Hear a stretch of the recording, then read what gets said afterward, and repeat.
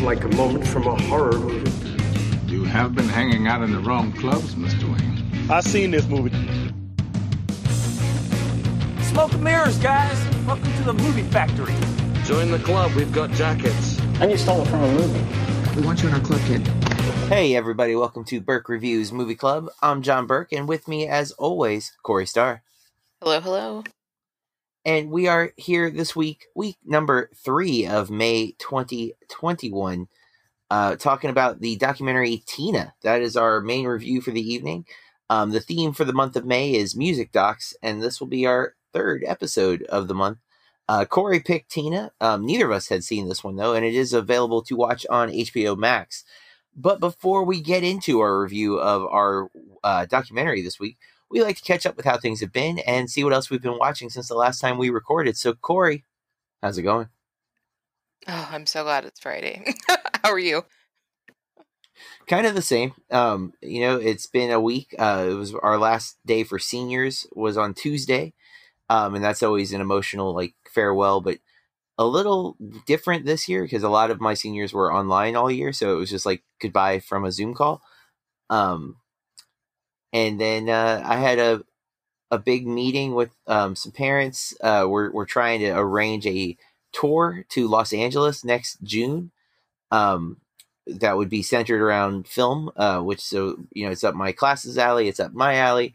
An opportunity to get to go to Los Angeles, something I've always wanted to do, and see all of the Hollywood sites, including a Warner Brothers studio tour, Universal Studios LA, and Disneyland, all included on this tour. So 3 really cool opportunities for a 6-day trip. And it's off to a good start. I've already got 3 students signed up. I know for sure a 4th will be signing up because it's my daughter. And then I just need a few more to lock. I need 10 basically to lock myself in going.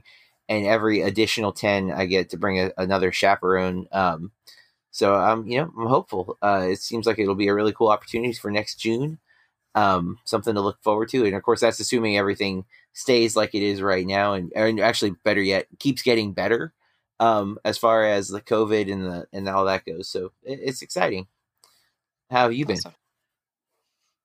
Just, I think that life is going to return to normal at some point. So just trying to make some extra monies to save for when that happens. So just working a little bit of overtime. Gonna work some overtime tomorrow. Yeah, there's a concert. I guess it's like a weird touring festival where they're doing 4 days in different cities, and they're coming to Daytona. I know it's happening in Kentucky, and it's a bunch of different rock bands, and each day is a different. I don't think it's all included. From what I could tell, it looks like you buy the day that you're most interested in. But weird. Metallica is a big part of it because they're in the Kentucky lineup and they're also in the Daytona lineup, and they seem to be headlining 2 different days. But there's an artist I think I've talked about on the show. I'm a big fan of Grandson, and I missed an opportunity to see him live at a very small venue just before the pandemic broke. And he's opening. Oh, he's not opening. He's one of many bands playing on the first day that's headlined by Nine Inch Nails and Cypress Hill, I think, are the 2 big names on the bill. It looks like it's this let's get back out there and do what we can kind of show, and it looks like it's gonna be an outdoor festival. Just given it's in Daytona, so I'm assuming it's at the 500 Speedway or whatever. So I'm intrigued. I haven't looked at prices or anything, but they just announced that they were gonna be in Daytona. I don't remember all the other bands. There's a lot of bands though. It's just tons and tons of bands. And I'm not I like some Nine Inch Nails songs, and I wouldn't mind seeing them live. I wouldn't go to see them live though. That wouldn't be my draw. I want to see Grandson, and I don't know if it's worth that day doesn't look as compelling for my taste. As I would almost rather go on the 2 days that Metallica's headlining, because I've never seen Metallica live, and it's Metallica, even though I wouldn't say I'm the hugest Metallica fan, but I definitely like a lot more of their stuff than Nine Inch Nails collectively. Ooh, and also Deftones are going to be there. Yes, which I've also Social never seen, and I Distortion. am a big fan of. I'm a big fan of their first 3 albums. and then the I kind of Deftones? fall off. Yeah, I love Adrenaline the most, and Around I the do Fur. like Around the Fur and what is it, White Pony? Is that what the I third love album's White called? Pony. That album's fantastic. Actually, so those good. first 3 albums are so good. There's almost nothing wrong with those albums, but then it drops off for me substantially. There's songs that have come from them that I like, but like as I don't think I've liked a whole album since White Pony. But White Pony's my favorite. I don't ever really know how other people feel about that. Like, sometimes that can be considered sacrilege.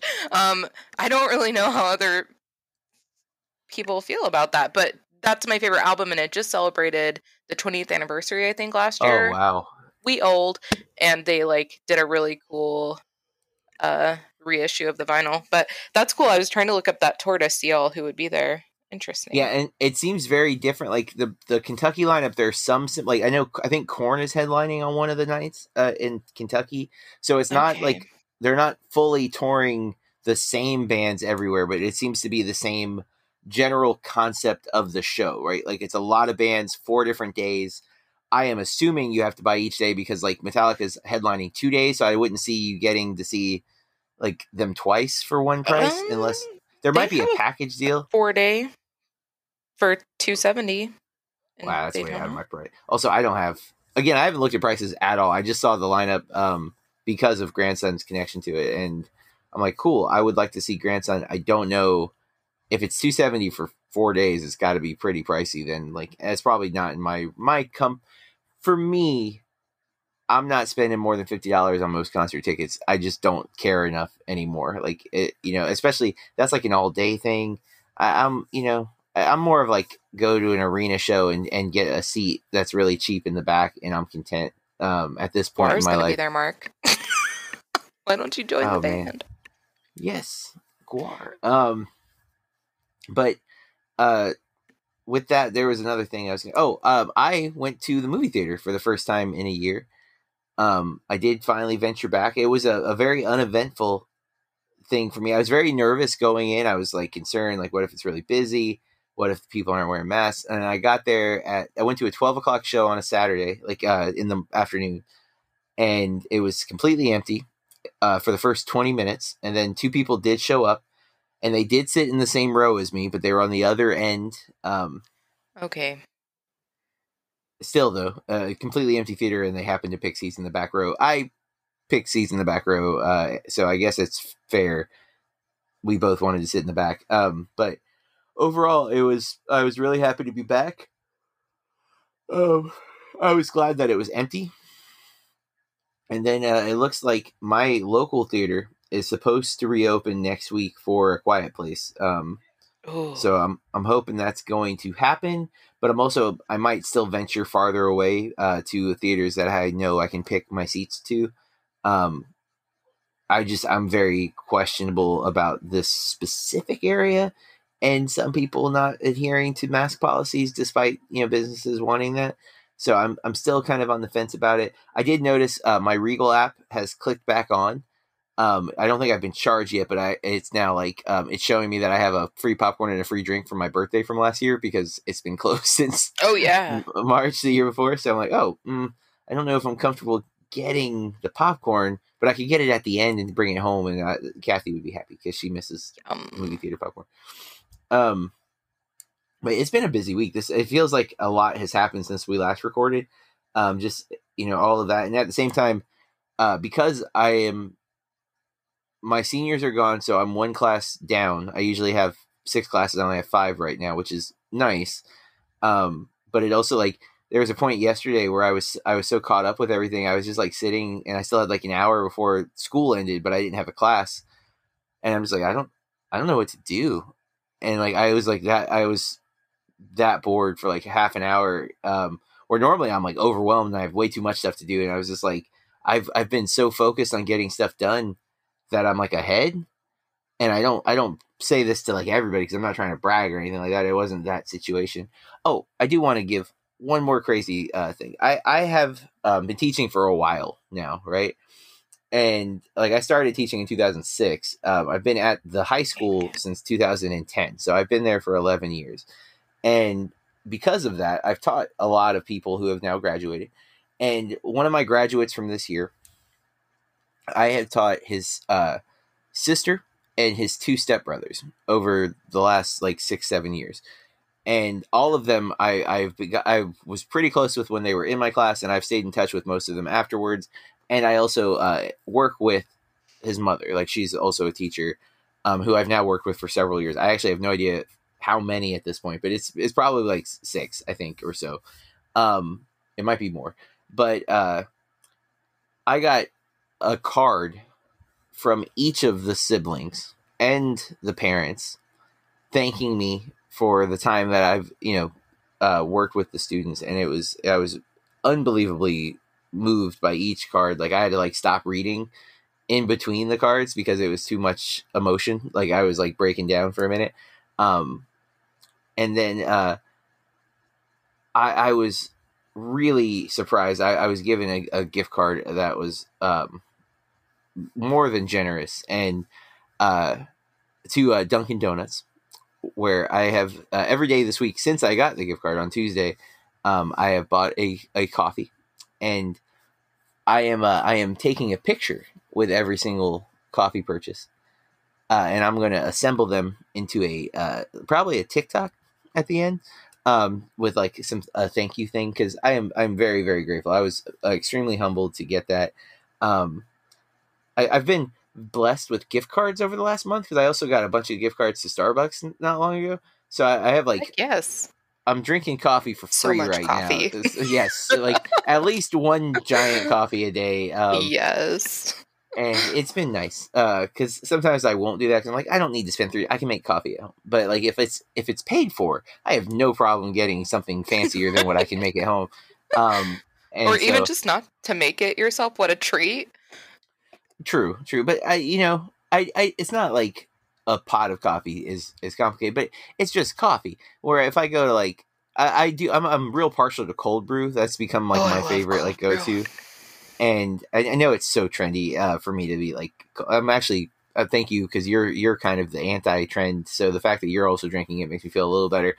I say that because you predominantly listen to music that doesn't exist to anybody else's. It's bands I make up. I make the albums, I produce them, I play all the instruments, I do it all myself. Super impressive. Although the Dandy Warhols have become a regular rotation. I do a lot of like, the YouTube music is like, what's your you're a shuffler based on your life. I am, and that pops up a lot now in my rotation. Just basically the Bohemian song. It's so good. It is good, I won't deny.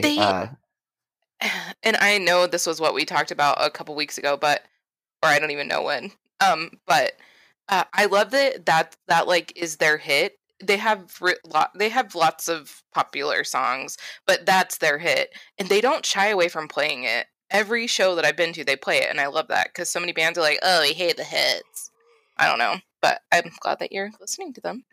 Yeah, on occasion, which I'll get into in a minute. Someone else I've been meaning to listen to, but I haven't yet. But that is what's been going on with me. Is there anything else you want to mention before we get into what we've been watching? Just counting down till I get to go see A Quiet Place on Thursday. Hey, John Krasinski, you need to make sure that you pop into my theater, because I don't know, listeners, if you've seen that, but Krasinski has popped into screenings of A Quiet Place across the nation. I know there's a lot of people. Oh, it would be so crazy. And I've been to screenings with directors and stuff at film festivals. But if I'm like at my local theater and like Krasinski walked in, I would lose my mind. But Jim! Yeah. Oh, geez, poor Jim. But Krasinski gets criticized, it seems like, more often than he has any right to be. For what? I think because he's so genuine that people count him as disingenuous. Yeah, like I think that's the problem. I think he is generally just a nice guy, and that seems disingenuous for a celebrity to be like that.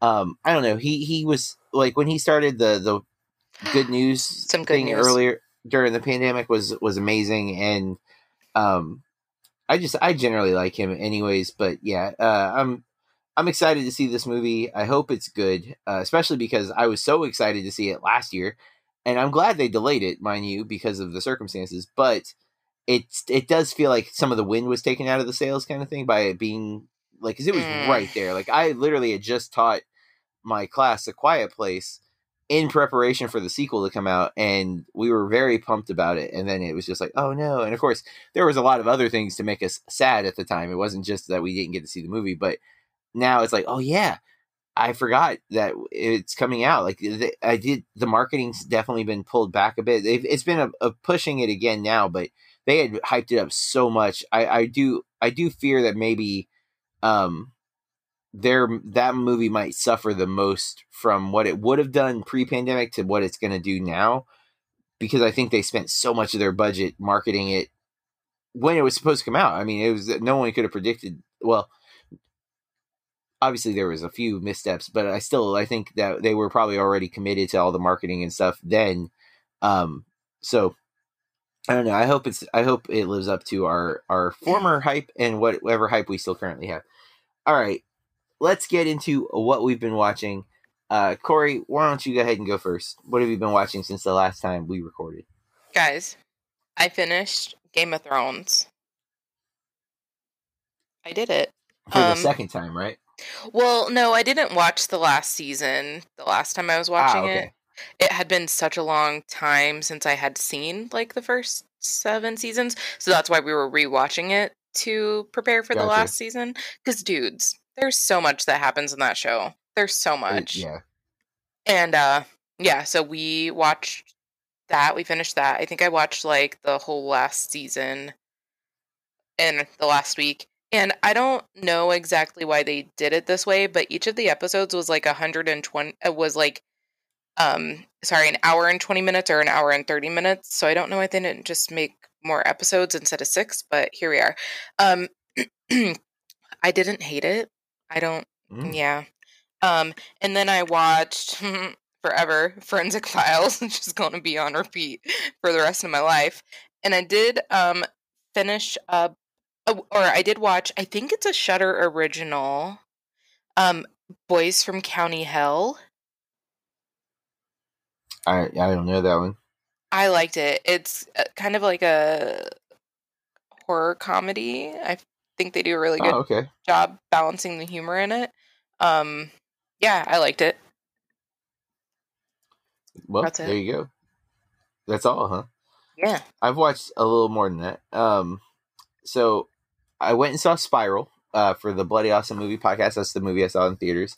I didn't love it. I actually had a lot of things to complain about, which you can listen to on the Bloody Awesome Movie Podcast that dropped the other day.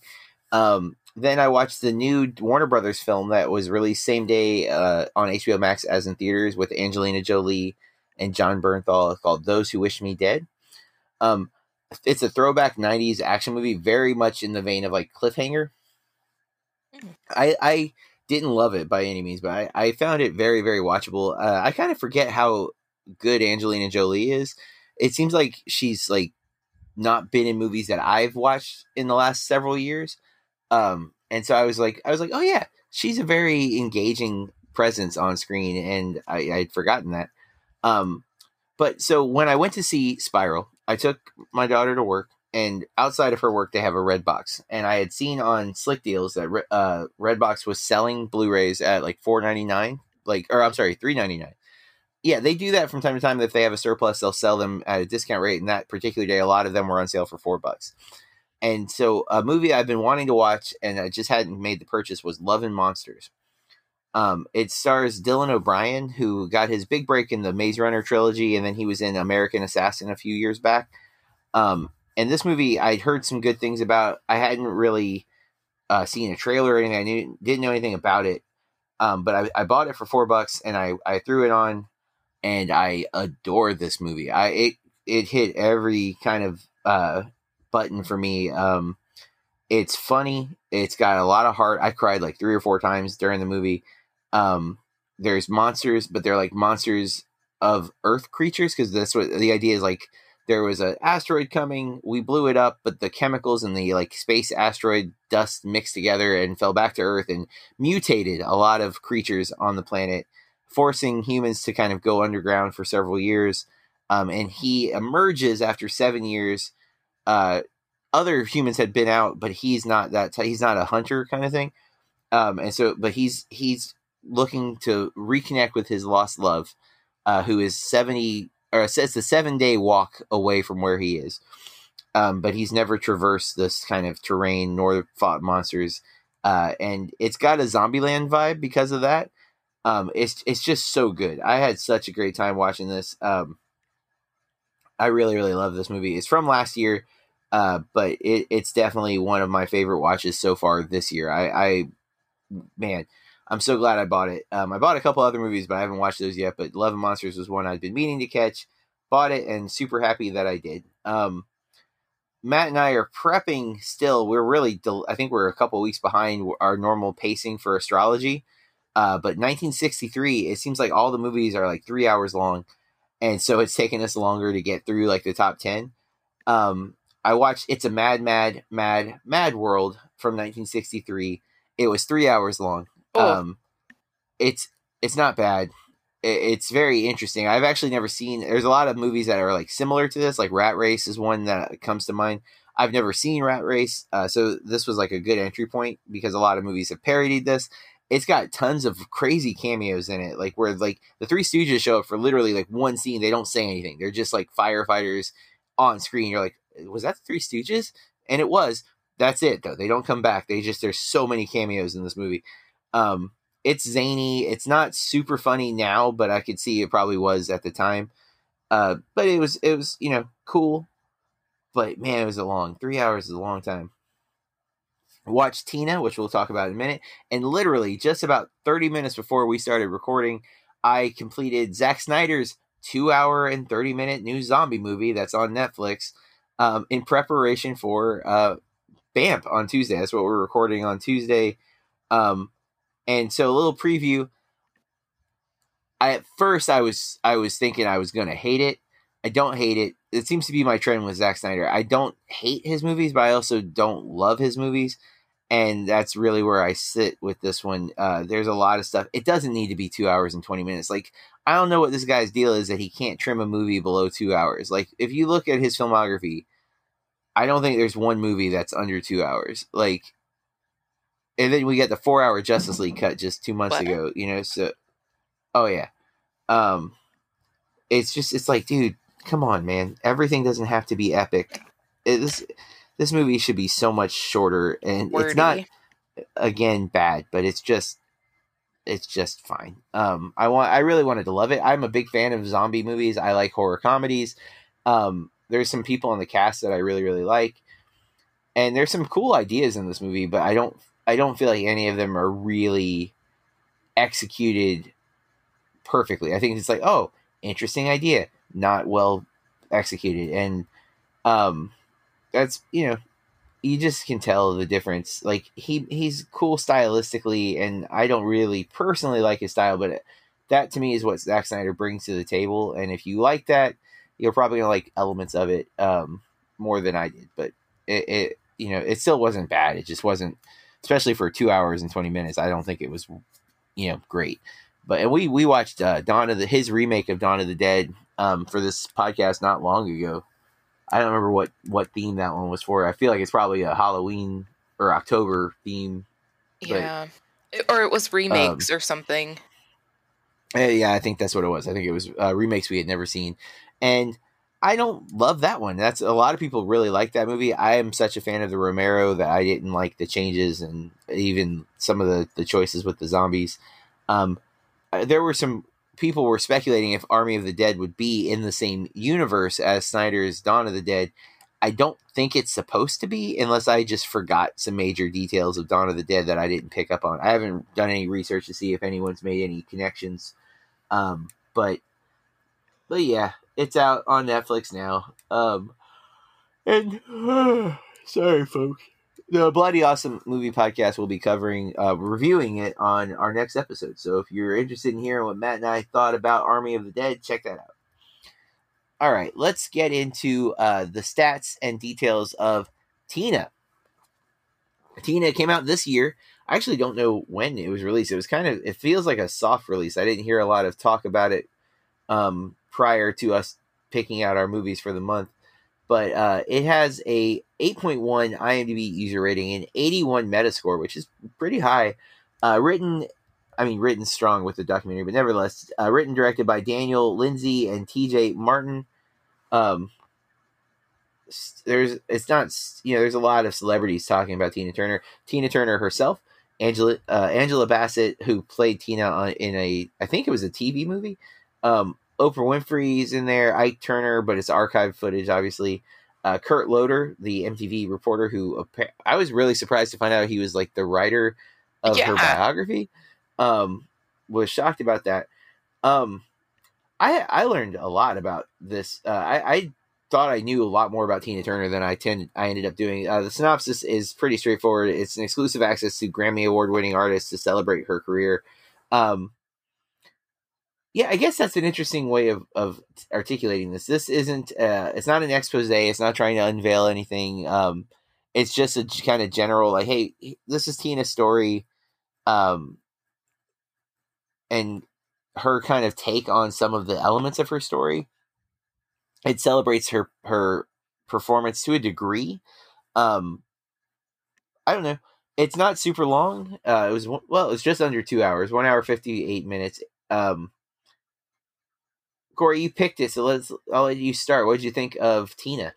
I really enjoyed it. Yeah. I just remember her from when I was a kid. Some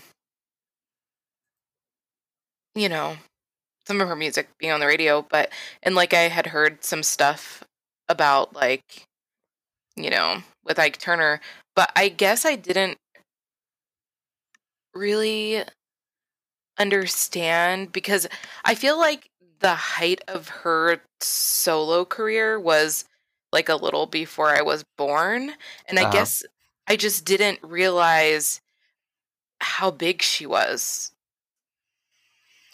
I basically everything you just said is exactly the same that I felt. I knew very much about, like, I had heard jokes my whole life about Ike hitting Tina, which is weird that there were jokes, but people would make jokes like, never about like encouraging it, but like, use it as like a measure of someone's anger, like Ike and Tina. And so I was always aware of that element of her life.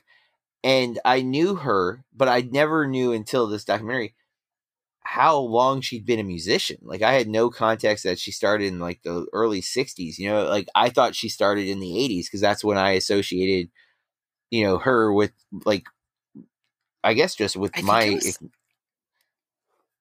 50s. Sorry, I interrupted you. No. I was going to say 50s, but I hesitated. Listeners, I think for this one, we're just going to dive right into spoilers, because it doesn't feel like there's really spoilers in this. Like, there's not. To me, it's basically, what do you know about Tina Turner? If you know a lot, then there's no spoilers in this. If you know little, like I did, everything's a spoiler, because there was a lot of, the only thing I knew is the Ike Turner thing. So, Corey, why don't you go ahead and drop the warning? Guys, from here on out, we're going to talk about Tina from this year. You have been warned. So my thing with this movie, I found it very, very engaging. I've never been really like, I want to listen to Tina Turner music. That's never been a thought I've had.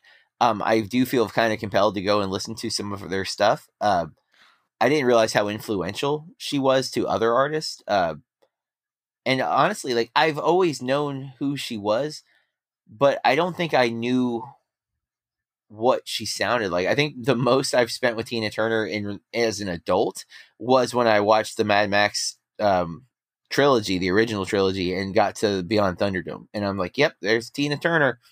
That's all I had. You know what I'm saying? Like, so I found the documentary endlessly watchable, very, very engaging. I thought the performances that we got to see, which were small, I thought that was really cool, though. I thought it was impressive. I liked hearing all the people like talk about her career and how influential she was. But at the same time, I don't feel like it was anything more than that. Like, it just felt like if I were to make a documentary about an artist that I'm a big fan of, it would just be people gushing about them, and that's what this felt like. So it was very digestible, but at the same time, I don't really know what else to say about it. Like, it's not a negative thing. I don't think a movie has to like reveal some dark secret to be compelling or anything like that. But it's just like, do you want to know things about Tina Turner's career? And if so, here you go. And if not, then you probably don't want to watch this. But fortunately, I did find her career very fascinating and tragic at times. But yeah, I'm having a hard time coming. Like, what do I want to say about it? What about you? I really appreciated that she didn't think that she had business savvy, but she obviously did. You know, like when they get divorced and she doesn't get anything and she comes back with, well, I want my name. Like, I was like, girl. Yeah. Yes. I love that she like knew exactly what she wanted and she went out and she got it. And that she like blew so many, you know, things that were against her. She just blew them out of the water. And she was successful anyway. I just didn't know a lot about her. I didn't, you know, so I found a lot of this fascinating. And I felt like they didn't, I liked how it was like broken into parts and stuff.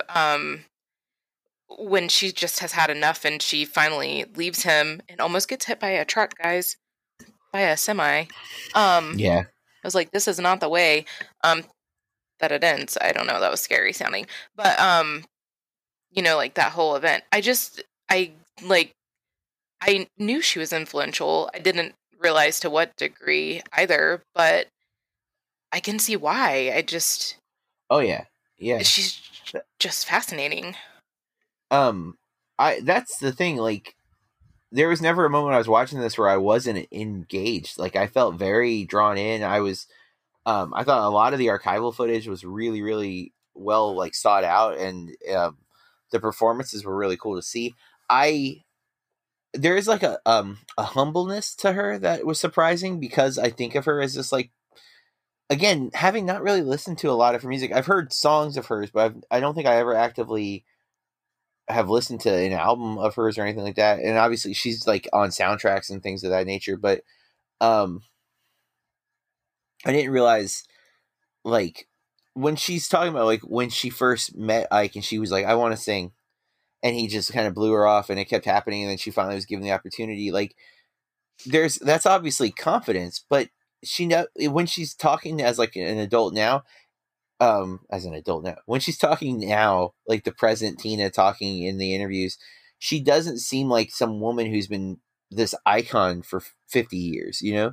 She just seems like this person who's like, I wanted to sing, and he let me sing, and, you know, that's how I got here.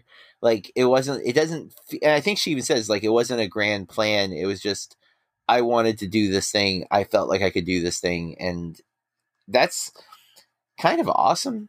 You know, for someone to be this iconic, and again, to have some of the descriptions of the abuse that she went was really hard to hear.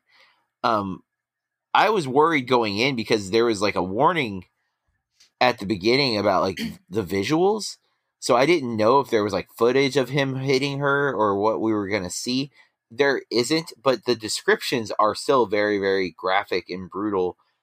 There was talk of like him hitting her with a hanger till she was like swollen. And again, you don't see that, but just the description and the third degree. Seeing her, yeah, it's the coffee story was horrible, and that was her son telling that story. Does it like ever just blow your mind, like that people think to hurt other people that way? Like, I just hear like stories or like even in a movie or, you know, things like this. And I'm like, why would that ever cross your mind? Yeah, I don't know.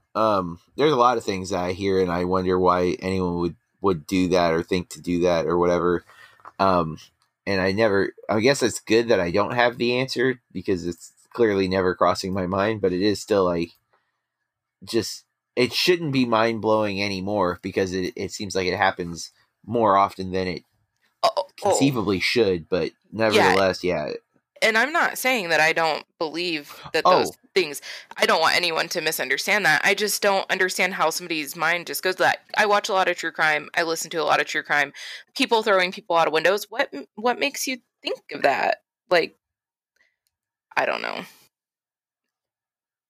Yeah, I mean, and that's what one of the things that makes her story so hard to hear, but also so compelling, is because despite those things, she does overcome. It takes her a long time to finally break free of Ike. And man, there was most of the times he's speaking, it's just like random like news interviews or whatever. But the one time that there's like an interview where they're asking him directly about Tina, oh man, he just sounds so crazy to me. Like he can't get a sentence straight, and then he basically says like, "Can I have a redo?" and tries to like start over. And it's like, I guess he didn't know we would just see all of this when he gave this interview. But man, Ike, there are moments where you kind of feel for Ike, because it does seem like he didn't get the credit he deserved for some of the music he made. But that doesn't justify any of the things that he did. And especially like he took it out on Tina, it sounds like, so much of the time, and who knows who else he took it out on. But yeah, it's her story. Just if you removed that, her story is inspirational, because she was this person who wanted to sing. She made a career singing. She made some really interesting choices, and kind of revolutionized her style. And then like when you add in the fact that she overcame this horrifically abusive relationship of a man who basically attempted to control her entire life, including giving her the name Tina Turner, it makes her story even more inspirational, and tragic, of course. But definitely, I thought I knew more about Tina Turner than I did, so it was exciting to see this documentary. And I think at the very beginning, and then again later on, they said it's the woman who taught Mick Jagger to dance. Yeah. And in Gimme Shelter, which we watched last week, there was a scene with Tina Turner in it. And again, even though that movie was 1969 was Gimme Shelter, it still didn't register to me that Tina Turner had been performing for that long. You know what I'm saying? Like, until I watched Tina, I still thought of her as like an 80s pop singer, and she is far more than that. She exceeded, 80s music she preceded 80s music by 20 years or more.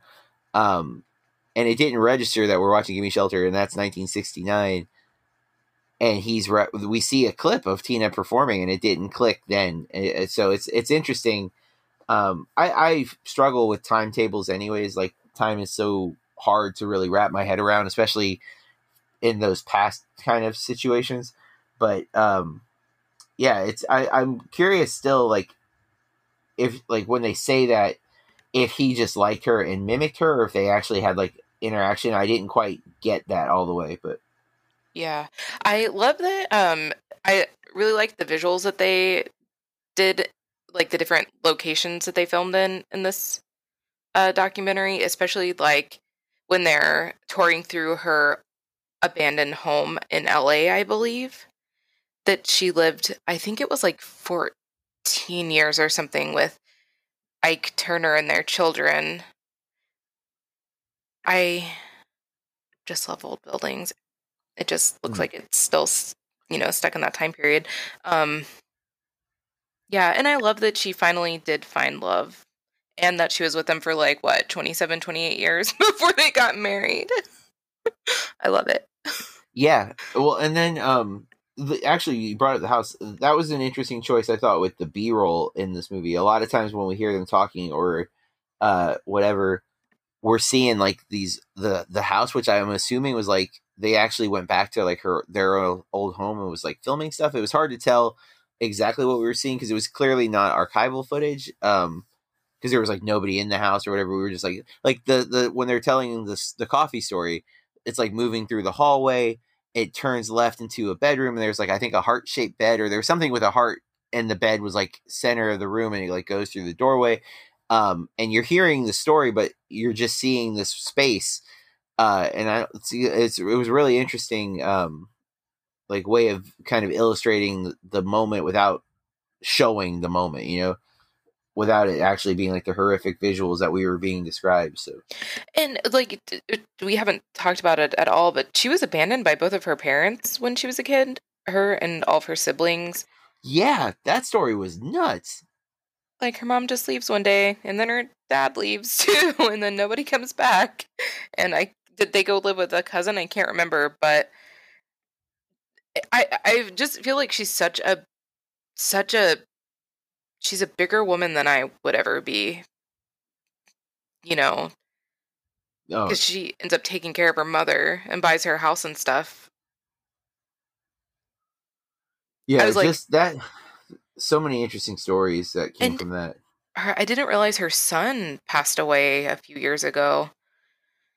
Yeah, I didn't catch that until the end when they were like, showing the credits and it said in memory of. I was like, oh, didn't realize he had died. A lot of personal tragedy. Honestly, I gotta admit, I didn't know if she was alive or not until I was watching the documentary. Like I was like, did she die? And is that why the documentary's been made or what? And then like when she first showed up, like now, and I was like, is that now or is that like now, like a year ago? Like, yeah, I was still uncertain, and I was like, oh, okay, she's still alive. Okay, good, cool. But yeah, I had no clue, Mm-hmm. Which just again, that's just I thought I knew more about Tina Turner than I did. I knew like almost nothing. It's just like sometimes things that happen in pop culture, I just miss too. So. Yeah, no, for sure. And also, I mean, so much happens. Everything is news. Yeah, so it's just like keeping up with all of it. And again, or like I said, the jokes about Ike Turner, she would have been away from Ike Turner for like 20 years by the time I was hearing those jokes. You know what I'm saying? Like, and yet they were still being made. And it's just so. It's sad because she talks about it so much in this that no matter what she accomplishes or what she gets done, it always just comes back to that relationship and like wanting her to relive it. Mm-hmm. Yeah, those were some tough moments when you could just see on her face. She's like, I have to talk about this again? Like, really? Like, I am like, so done. You guys a movie. I gave you a book. Like, yeah, like leave it alone. We're done. And still, so, nice, I don't know, to the people. She was always very professional and cordial. Yes. Yeah, like, and it's interesting too, because I think in my head I do associate Whitney Houston and Tina Turner because of like the 80s music that I remember my mom listening to, and then they both have kind of tragic love stories into their lives that were very public, right? Like you have the Bobby Brown and Whitney story, and obviously Whitney's ended in the other direction. Like Tina's still alive, Tina's still powerful and independent. Whitney, succumbed to early death and drug overdose.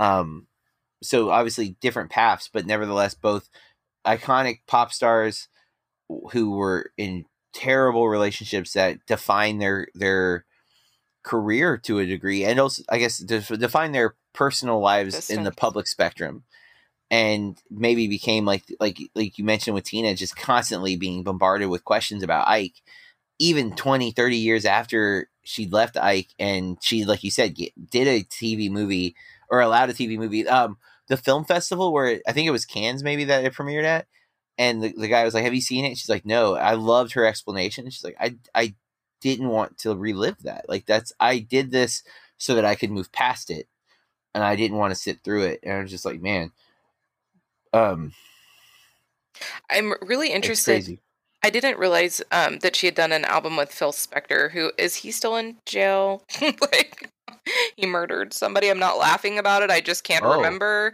Oh yeah, he murdered someone in his home studio or something. I can't remember when. I'm really bad with time also. But yeah, he's in prison. I can't remember if he passed away. I don't think so.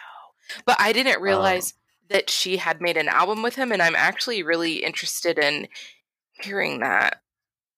I think he did pass away in January of this year, actually. Oh, wow. And then apparently on the morning of February 3rd, 2003, American actress Lana Clarkson was found dead at age 40 in his studio. In the mansion of his studio. In the early hours of that morning, Clarkson had met Spector while working at the House of Blues in L.A. After leaving in Spector's limousine, the two were driven to Spector's mansion and went inside while his driver waited in the car. About an hour later, the driver heard a gunshot. This is all on Wikipedia, so I have no way of... There are sources cited, but man, they definitely didn't bring that up in the documentary, huh? No. I mean, granted, it wasn't about him, but... Yeah, but they had like a photo of him with the Ronettes, and he was married to Ronnie Spencer for a while, who I think was lead singer, and he was just terrible to her, too. She had to escape their home. When he left, I think he would even take her shoes and stuff so she couldn't leave. I think he had dogs outside the house. Like, he was such a big pop producer. Sorry, I know that I went off. I just find this all fascinating. Yeah, no, I mean, geez. His mugshot is kind of scary looking. Like, definitely not the guy you see in the 70s in the documentary, but yeah, that's Tina. I got nothing else to add. Is there any other parts of it you want to reference? No. So Tina, I think very, very well made. I don't think it's a must see unless again you really want to know a lot about Tina Turner, and then it's definitely a must see because you're going to get a lot of information. I think it's not quite golden for me though. It's definitely worth watching. It's not a waste of time. Just not a outside of just learning about her. There's nothing there's no amazing filmmaking or anything like that. It's just a really well put together documentary that showcases a lot about what's amazing with Tina Turner. I'm going to go with the same. There you go. We have one more to watch, and we are doing, I forget which Nirvana. I keep forgetting the name of it. It's, Montage of Heck. Is it Kobe? Yeah, Montage of Heck, which is also on HBO Max. I am a big Nirvana fan, which is probably, like, not a big revelation to most people. I think most people seem to concede if you like 90s rock music that you like Nirvana. I went through, I don't know. I was very aware of Kurt Cobain's suicide. Like, I remember when it happened, I was already kind of a Nirvana fan then. I definitely became a bigger Nirvana fan in high school, which was, a few years after his death. I went through a real strong, like, grunge phase in like 2004 where I got like really into like Alice in Chains and Soundgarden and Nirvana. I do not like Pearl Jam. I don't understand why everybody else does. I like Pearl Jam a lot. So many people do. I don't get it. I feel like you're judging me. What? Why? No, Matt loves Pearl Jam. I don't like them. I don't think their music is good. It's very good. I mean, I was in a band called Contrast that we did like 3 Pearl Jam covers, and I was always like, why are we playing the? I don't understand why everyone thinks Eddie Vedder is so good. I just don't get it.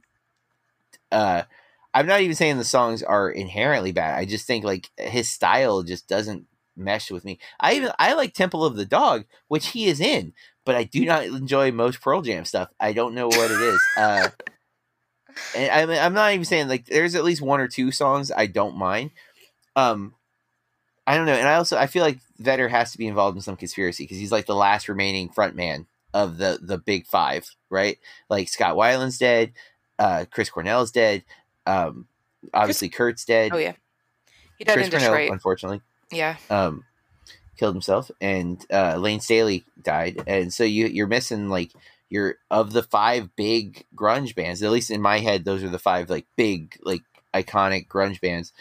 Pearl Jam's the only one that still has their front man. Just saying. Joke speculation, but nevertheless. Out of here. Anyways, we're going to be watching the Nirvana doc. Something I've been wanting to watch, and I've heard good things about for some time, and that will be how we end the month of May for our music documentaries. It's called Cobain Montage of Heck. That is why it's such a straightforward title, I guess. I wonder, it's not a short one. God, 132 minutes. 132 minutes. Just a little over 2 hours. Hopefully it's fascinating. It's a 3.8 on Letterboxd and a lot of positive reviews from people I follow. So I'm excited to check it out. Sean Baker watched it. What did he say about it? We like him. He said Blu-ray, so he owns it. Anywho, that is our review of Tina. If you like, we'd love to hear your thoughts on Tina, or if you want to tell us how much you love us, you can reach out to us on social media. I'm at Burke Reviews, and Corey at Corey R Star, 2 R's on the end.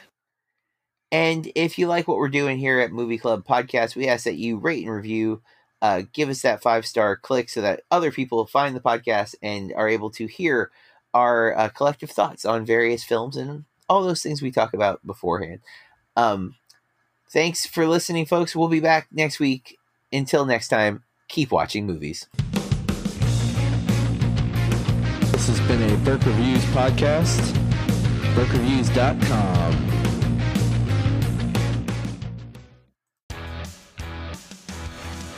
Hey, this is Matt from What I Watched Tonight.